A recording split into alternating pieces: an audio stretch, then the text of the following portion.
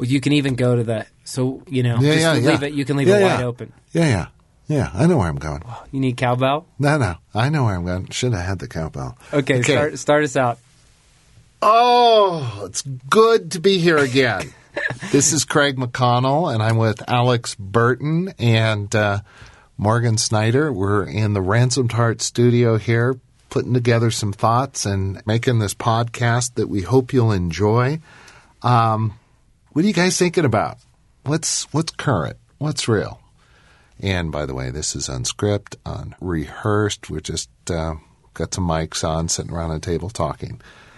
We've been talking pretty regularly about the decade of the 30s for men and what that's like and what a man's life ought to be about in that decade and what he should be pursuing and what the pitfalls are. And we've been talking about the restoration of masculine character. And one of the pieces of that, Craig, that's just really stuck with me for quite a while is the whole category of humility. Ah, yes. That feels religious. It feels misunderstood, misplaced, and just in modern day, Western Christianity, it takes on a passive feel to it. Humility. You really want to talk about humility? and yet, I believe that it's at the seat of us becoming men of power and love. Men of true strength on behalf of others. And, I had heard a fascinating definition of humility that was closest to the original Hebrew at a retreat a while back, and it was harnessed strength. The teacher was explaining that the original use of the word humility was to describe a horse that's being broken, a wild, strong, unfettered horse that's being brought under rein so that his strength can be harnessed for good. And I've been around horses just enough to know that they are dangerous, and an unruly horse is a very dangerous thing. And yet a broken horse that's harnessed is an immensely powerful and useful force of good. And boy, that really shifted my perspective on humility, where it's not weakness or passivity. It's rather first knowing you have a genuine strength. And then secondly, knowing how to wield it in self-control. And I'm just so aware of how often I don't lead with humility, that I'm furthering my agenda. I'm not taking the low seat at the table, that I am manipulating, scripting, constructing a life that puts me at the center of the story or a story. And yet I really believe that humility is one of the deepest attributes that God's after to cultivate in young men so they can become good kings. Guys, react to humility. Well, before we react more, so humility, someone hears this podcast, we're going to be talking about humility. It's kind of like stewardship or holiness or something. Where did this come from in your thinking? That what's behind just, gosh, I want to talk about humility. This is important to me. What's behind that? I think that's a great question because I think it comes from two places in my story. And one is really the story of Ransomed Heart, where we have learned a powerful ministry comes from offering what we've lived. In other words, Ransomed Heart doesn't offer content that's really creative or powerful in and of itself. We offer our lives, and it's the power of God that comes through a life lived. And so often at Ransomed Heart, we ask ourselves the question is, what can we offer with integrity? What can we do with integrity? And we don't want to offer beyond what we've lived. And I'm aware that in my story, my knowledge supersedes my experience, that I have less miles on the odometer than there are things I know about. I know more than I've lived because I'm in a community with a very deep and substantial message.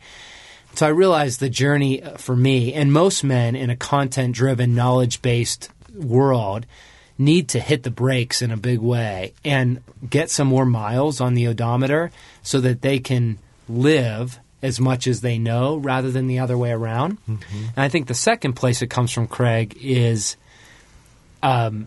I realize what doesn't work. I spent so much of my life trying to make a name for myself, trying to build a kingdom, trying to to be the center of my story. And it is futile.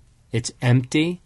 It's faithless. In other words, it doesn't require genuine risk, genuine strength.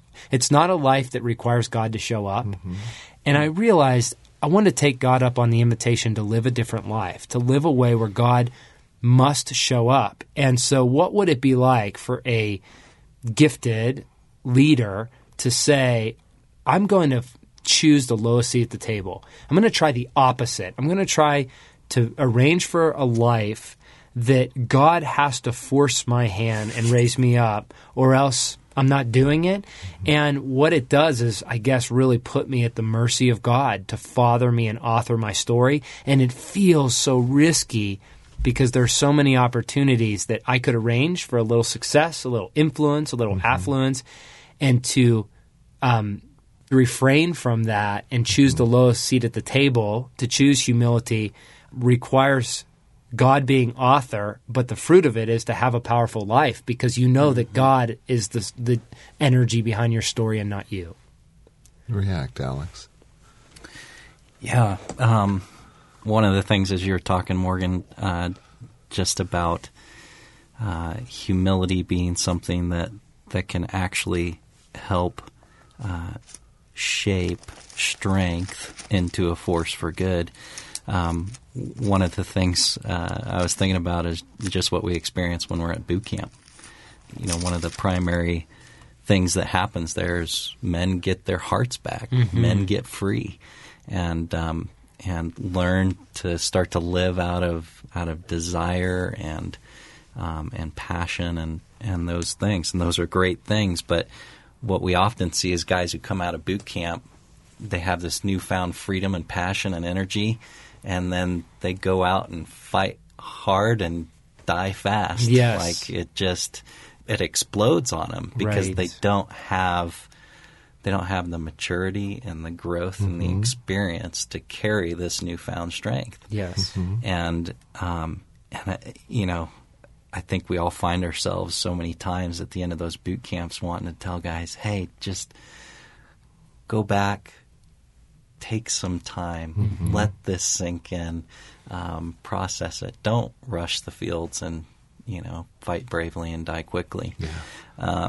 And I think that's true of the decade of the 30s as well. You know, for me, as I've you and I have talked about humility and taking that lowest seat at the table as a way of acknowledging, no, I'm really in a season of growth here, and I don't have to, you know, create a kingdom right now. For me, it takes the pressure off.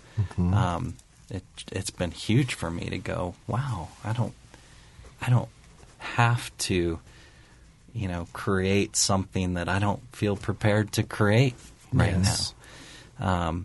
To be able to just go, no, this really is a season of growth and learning for me, and a place for me to receive from men who are ahead of me on that journey. So, Morgan, Alex, does coming to the end of trying to build something and failing or not being satisfied with it precede humility? I mean, can humility really be appreciated and sought apart from some failure, coming to the end of something? I mean, why would someone choose humility unless the other avenues have failed? Yes. You know, Craig, when my wife was struggling with some deep health issues 2 years ago, I just was a broken man, and I was really humiliated was the word, because I was trying to figure out, well, how did we get here? What did I do wrong? And one of the fruits of that experience was that I realized it seems like every man either can choose at some point in his story humility or humiliation. In other words, there's no shortcut around this. A woman walked up to me in the park that summer, not knowing what was going on in my life, and she said, hey, I just felt moved to give you this quote from Tozer, and it said that a man cannot be entrusted with greatness until he's been crushed. She had no idea what was going on through my story. And she had no idea I was in the midst of being crushed. And over the last couple years, I've seen this pattern in so many of the lives of the men we deal with at our retreats, that until a man has been crushed, until he's been humiliated, or he's chosen humility through loss, through suffering, through failure, he doesn't have ears to hear and receive what God's trying to bring in some substantive ways.